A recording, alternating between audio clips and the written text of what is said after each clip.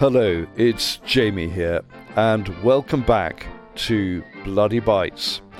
And today's about things that have slipped your mind, because the subject is forgotten battles, hauntings from history, the ghosts we choose to ignore. And it is extraordinary how so many smaller events feed into greater events, how we overlook those tiny things in life that come back to haunt us later on. Take, for example, the limousine that Franklin D. Roosevelt took to Congress on December the 8th, 1941, the day before. There was the day of infamy, of course, Pearl Harbor. So he was off to Congress to make his speech, and the guards around him, those who were protecting him, were concerned that there might be Japanese assassins there to take out the American president.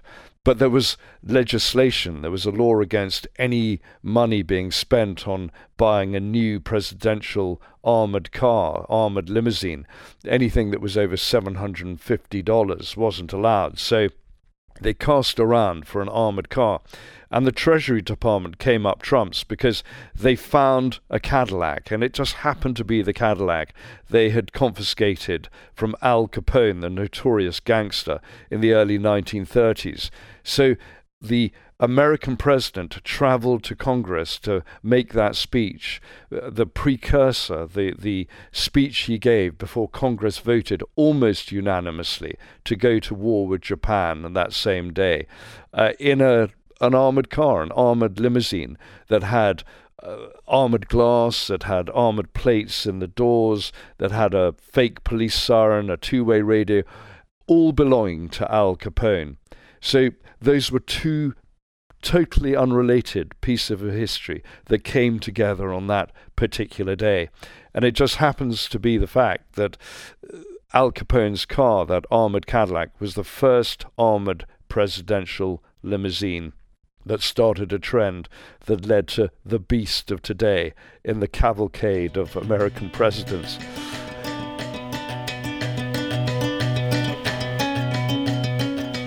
So that's really where I want to start, and although it's not a battle, it's worth mentioning.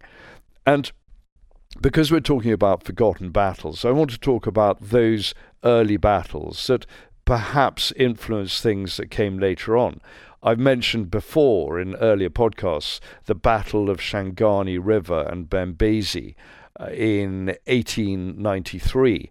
And that was important because that was when Cecil Rhodes sent 750 mercenaries into Matabeleland, and they came across Matabele warriors, regiments of Matabele warriors. And those 750 British mercenaries killed thousands, up to 4,000 Matabele warriors, because they had the Maxim machine gun with them. And no one took those lessons of that colonial war and saw what might happen on the Western Front in the war that came about, the Great War that started in 1914, a few years later, after Benghazi and the Shangani River episodes. So that's how smaller, forgotten battles can influence events later on. Then you get not just the machine gun, you got the invention of poison gas, and no one knew what people like Fritz Haber, the German poison gas scientist, leader of that effort, that research and development program, would come up with.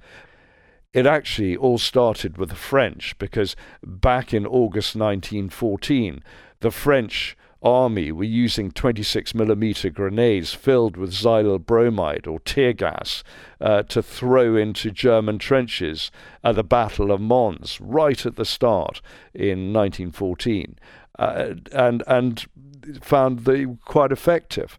In fact, the French had experimented with CS gas or tear gas back in 1912 when they were used against Parisian bank robbers.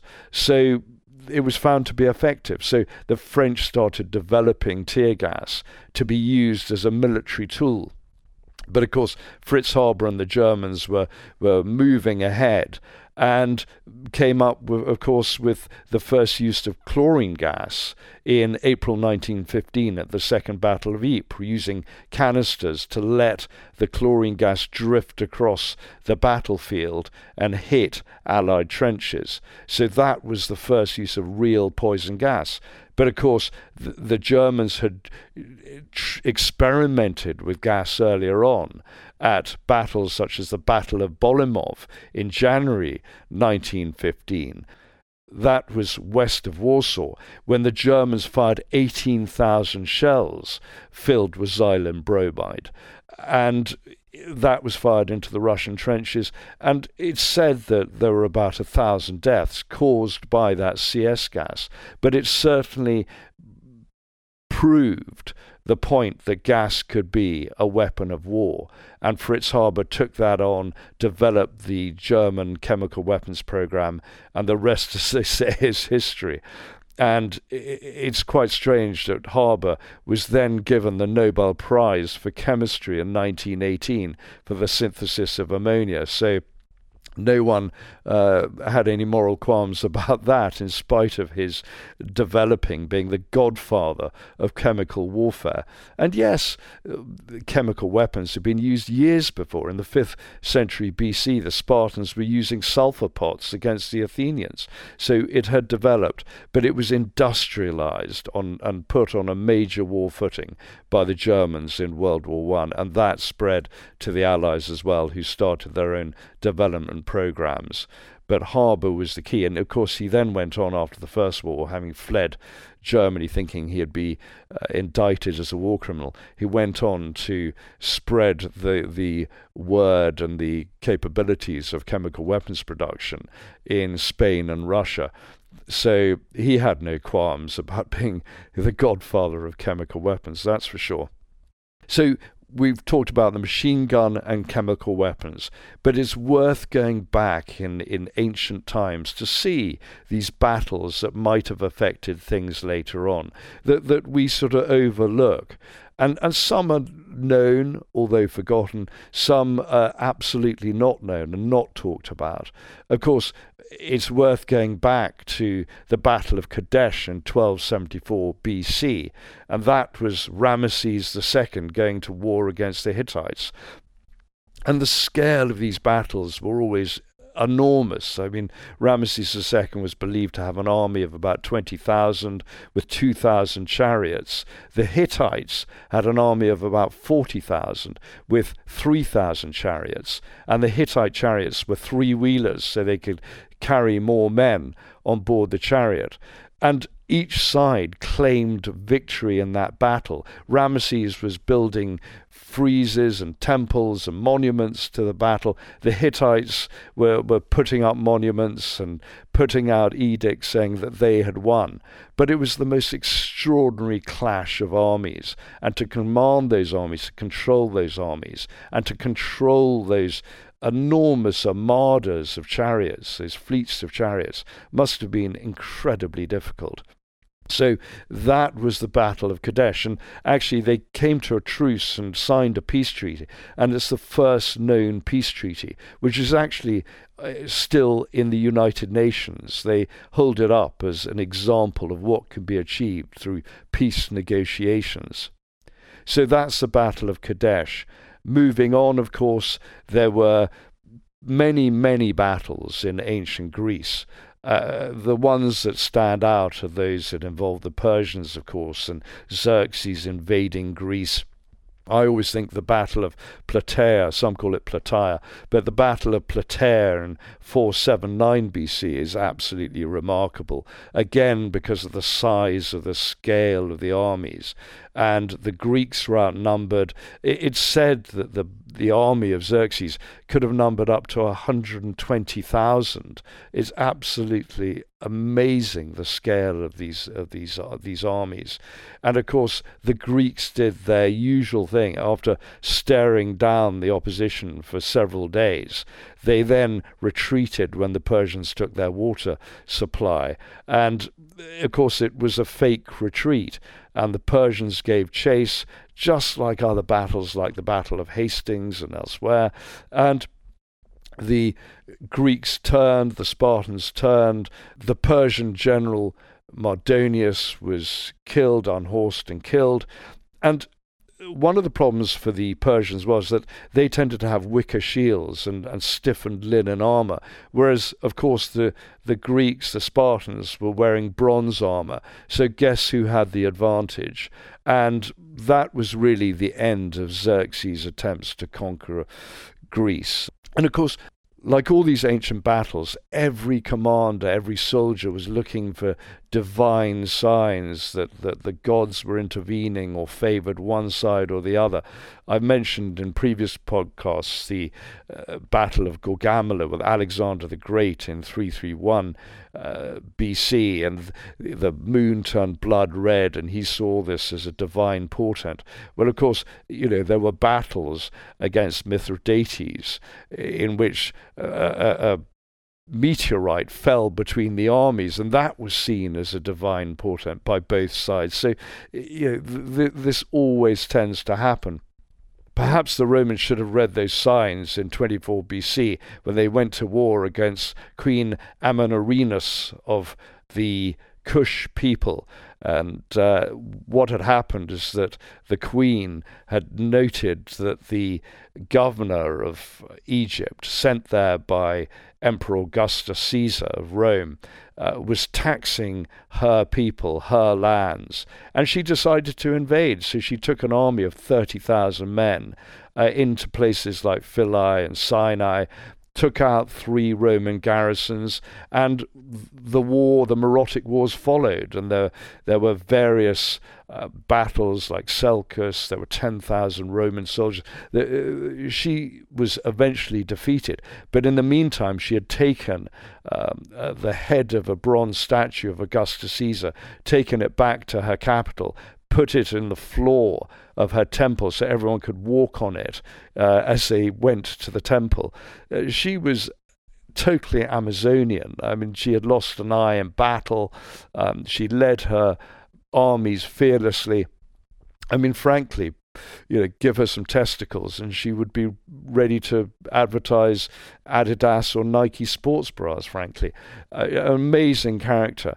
And again, she fought the Romans to a standstill, to the point that the Romans signed a peace deal with her, and she didn't even have to pay tribute to the Romans as she went on ruling her kingdom. And Nubia, that area, was always a thorn in the side, often the backside of both the Romans and the Egyptian rulers. And it's always said that Saladin actually went to war against the Nubians. That's how he cut his teeth when he became Sultan of both Egypt and later of Syria, of Damascus. So those are the sort of ancient battles.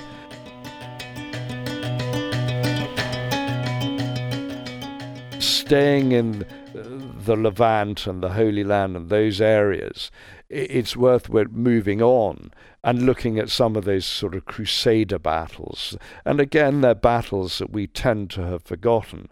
The ones that are most important, for example, are 1071, the Battle of Mamzakhet, when the Byzantine Empire, led by Emperor Romanus or King Romanus IV Diogenes, went to war against the Seljuk Turks, led by Sultan Al-Farslan. And the Seljuk Turks were the coming force of their period. In that year alone, they took Jerusalem. And you can see that the Battle of Mamzakhet and the taking of Jerusalem, the threat they posed to Constantinople, the taking of Anatolia, those were all the forces that led later on to the First Crusade of 1099, the attempt by the Europeans to regain access to the Holy Land, to Jerusalem, to the holy sites, because the Seljuk Turks stopped pilgrimages to those holy sites when they took over the Holy Land. And at Mamzakhet, Romanus IV was roundly beaten by the Seljuk Turks. He very foolishly divided his army. The cavalry went ahead. He originally started with an army of 40,000.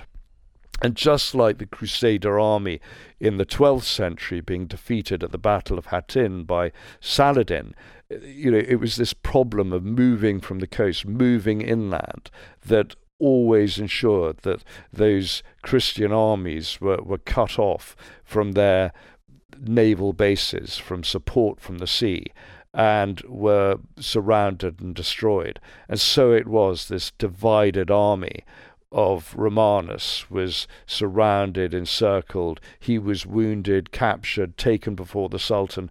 And history relates that the Sultan asked Romanus, "Were I captured by you, what would you do to me?" And Romanus replied, "I would parade you through the streets or have you killed." And the Sultan said, "Well, I'm going to do something far worse. I'm going to let you live and free you." And it didn't work out well for Romanus, because he wasn't killed by the Seljuk Turks. He was treated very well.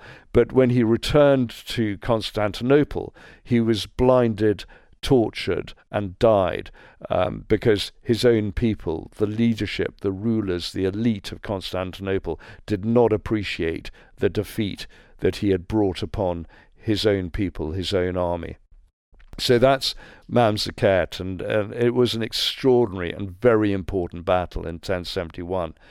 Another often overlooked battle, and another one of those Crusader battles that occurred between the sort of 12th and 13th centuries, was the Battle of La Forbie in 1244. And again, it was the politics of the period. It was that sort of time when the Crusaders, they didn't have the strength to move inland. They were really pushed back to Outremer along the coast of the Holy Land and the Levant, and they couldn't move inland. They couldn't take Jerusalem. They couldn't oppose the strong sultans of Egypt.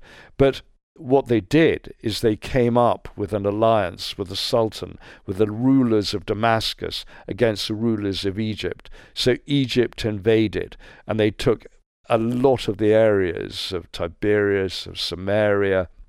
Remember the Samaritans, Judea. They killed the remaining population of Jerusalem, and so the Crusaders set out to confront them. And it's said that the armies were about 11,000 strong on each side, and you had all the old orders, the military orders of the Crusaders, lining up on that plain north of Gaza in 1244, and the Crusader army was completely wiped out. You look at the damage caused to those military orders. You had over 300 Hospitallers killed, over 300 Templars killed. I think there were only about 25, 26 Templars left standing at the end of that battle. You look at the Teutonic Knights, there were 400 knights on that battlefield at the time. There were only 3 left at the end of that battle. It was also famous, that battle, because the Leper Knights of St. Lazarus were also involved, and they were badly mauled. Maybe their arms fell off, who knows. But it was a bad battle, and the survivors, the few that there were enslaved and taken back in chains to Egypt. So those were the Crusader battles. Moving on through history, you get some more extraordinary battles and encounters. It's worth going to 1351, because there you had the battles in Brittany for who would dominate the dukedom of Brittany. And of course, Philip VI of France, the King of France, backed the House of Blois, and the great combative, battling King Edward III of England sent his representatives, the House of de Montfort, with an army to fight for that land of Brittany. And they met, those two armies, and it was decided that it was no point the armies going into battle, because there would be unnecessary slaughter over simply who would own that dukedom. So what happened was what was called the Combat of the 30, or the Battle of the 30, where 30 heroic warriors from each side did battle with each other. And it grew out of that tradition, that Crusader knightly tradition of the grand melee, where each side would battle the other and take hostages and see who would come up trumps at the end, who would do best at the end.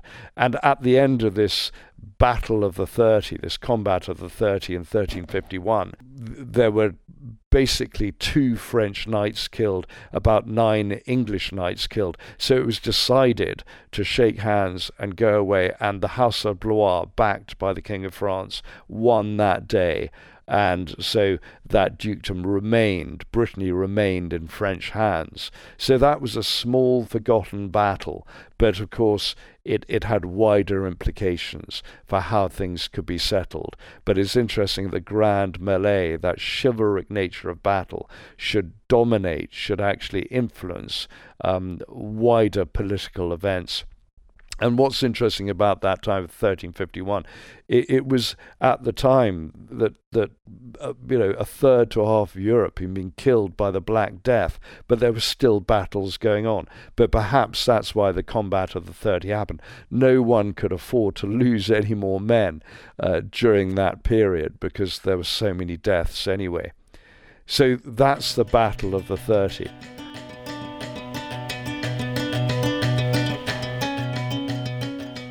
Moving on again, we get into the 18th century and 1788, and that was a fascinating battle. I mean, one that has been overlooked, because here is the Battle of Caron-Sebes, and no one has heard of it, but it was an amazing battle because this was the Austrian army, the Holy Roman Emperor, going to war against the Ottoman Turks, crossing the Timis River. And what happened is the Austrians sent the Hussars forward across the river to scout for the Ottoman army. This was in modern-day Romania. And they didn't find anything. What they found were Romanians selling schnapps. So the Hussars got completely drunk. The Austrian infantry came forward, found the drunken Hussars, and the infantry wanted some schnapps as well. The Hussars refused, started making makeshift defences out of the schnapps barrels, and they started fighting among themselves. This fight then developed. The head of the artillery of the Austrian army thought that when they saw the infantry lumbering back that this was a Turkish advance, so he opened fire with cannons, and quite a lot of people were killed. I mean, some historians claim 10,000 were killed. It was probably actually only in the hundreds, but it was catastrophic rout. And the Holy Roman Emperor had to lead his forces back across the river and out of the area. And when the Ottomans arrived, when the Turks came forward, they just found scores of drunk, dead and wounded lying all over the place. It could have been the Munich Beer Fest, basically, but it was still the most extraordinary battle, and it stands out in history. And apparently one of the reasons that the Austrians, with all their many different nationalities attached to that army, thought that the Turks were attacking was that the Austrian officers were shouting "Halt, halt," and no one understood what they were saying. They thought it was a Turkish cry, that the Turks were shouting "Allah, Allah," and so that was one of the reasons for the misunderstanding that happened and the chaos that ensued.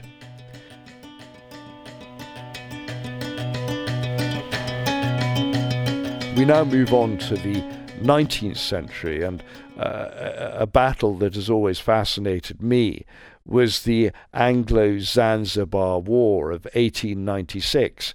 Again, a much ignored battle. In fact, it was a war, and it is the shortest war in history because by all accounts it only lasted 38 to 40 minutes. Because what had happened, the Sultan of Zanzibar had died. He was pro-British. His son, who succeeded him, was anti-British. And because Zanzibar was a British protectorate, the British were not going to put up with this. So they sent out a cruiser and 3 gunboats. And the only thing standing in their way was a small force of Zanzibar troops, commanded by the Sultan, and of course the Royal Yacht of Zanzibar, which had the extraordinary name of Glasgow, which seems just so strange. I mean, it's so random as a name for the Royal Yacht of Zanzibar. But in the ensuing melee that lasted 38 minutes, the Royal Yacht was sunk, and for the wounding of one British sailor, of 500 Zanzibar troops and a few civilians were killed and wounded. So that was the end of that war. And again, it allowed the British Empire to stamp its mark and stamp its foot and make sure that its protectorates, colonies, and possessions abided by its rules. But hey, that's empire for you. So that's the stretch across all those centuries. Of course, we get to the First World War. There were some great battles as well. I mean, huge battle of Tannenberg, for example, in 1914. We don't sort of think of those battles in the East quite so much, but that battle involving those great German leaders and German generals, Hindenburg and Ludendorff, who made their names later on. Who would have thought that Hindenburg would then, years later, become embroiled in the coming to power of Adolf Hitler in the 1930s. So that battle saw the Russian army, the Russian Second Army, of 150,000 being totally annihilated by a rather weaker German army. And it was one of the sort of lesser armies that Germany had, and that most of the German armies had gone to the Western Front. But here was this German army out on a limb, and it still managed to destroy the Russians, which is why the Russian general Samsonov ended up killing himself after that battle. I think only about 10,000 of the original 150,000 strong Russian army made it back to Moscow. So it just shows the scale of defeat. And that started the sort of ball rolling in terms of Russian defeats, Russian miscalculation and mismanagement. And the blowback, of course, was the eventual Russian Revolution and the ousting of the Tsar and the eventual murder of the Tsar and his family, and the coming of communism and Bolshevism.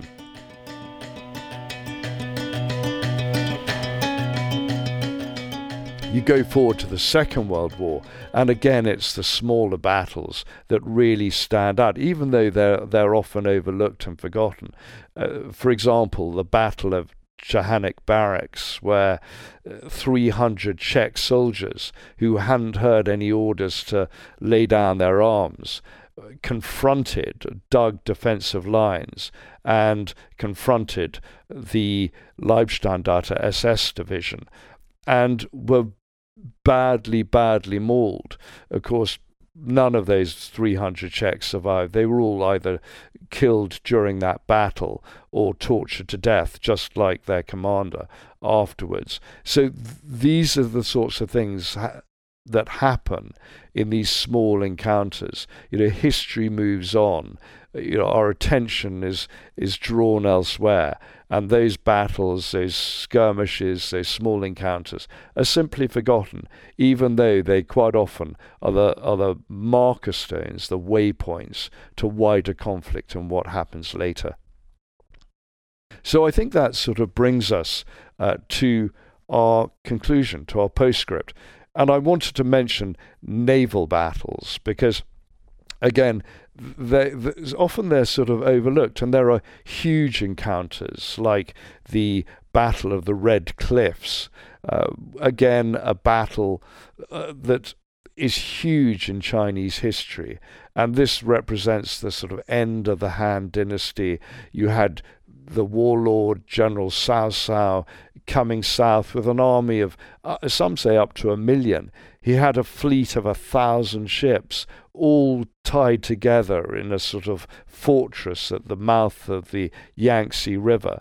And there was this floating wooden fortress. His enemy promised to surrender their ships, and they turned up, but of course they were fire ships. So the fire ships set fire to this wooden fortress and completely destroyed Cao Cao's fleet of 1,000 ships. I mean, an astonishing battle.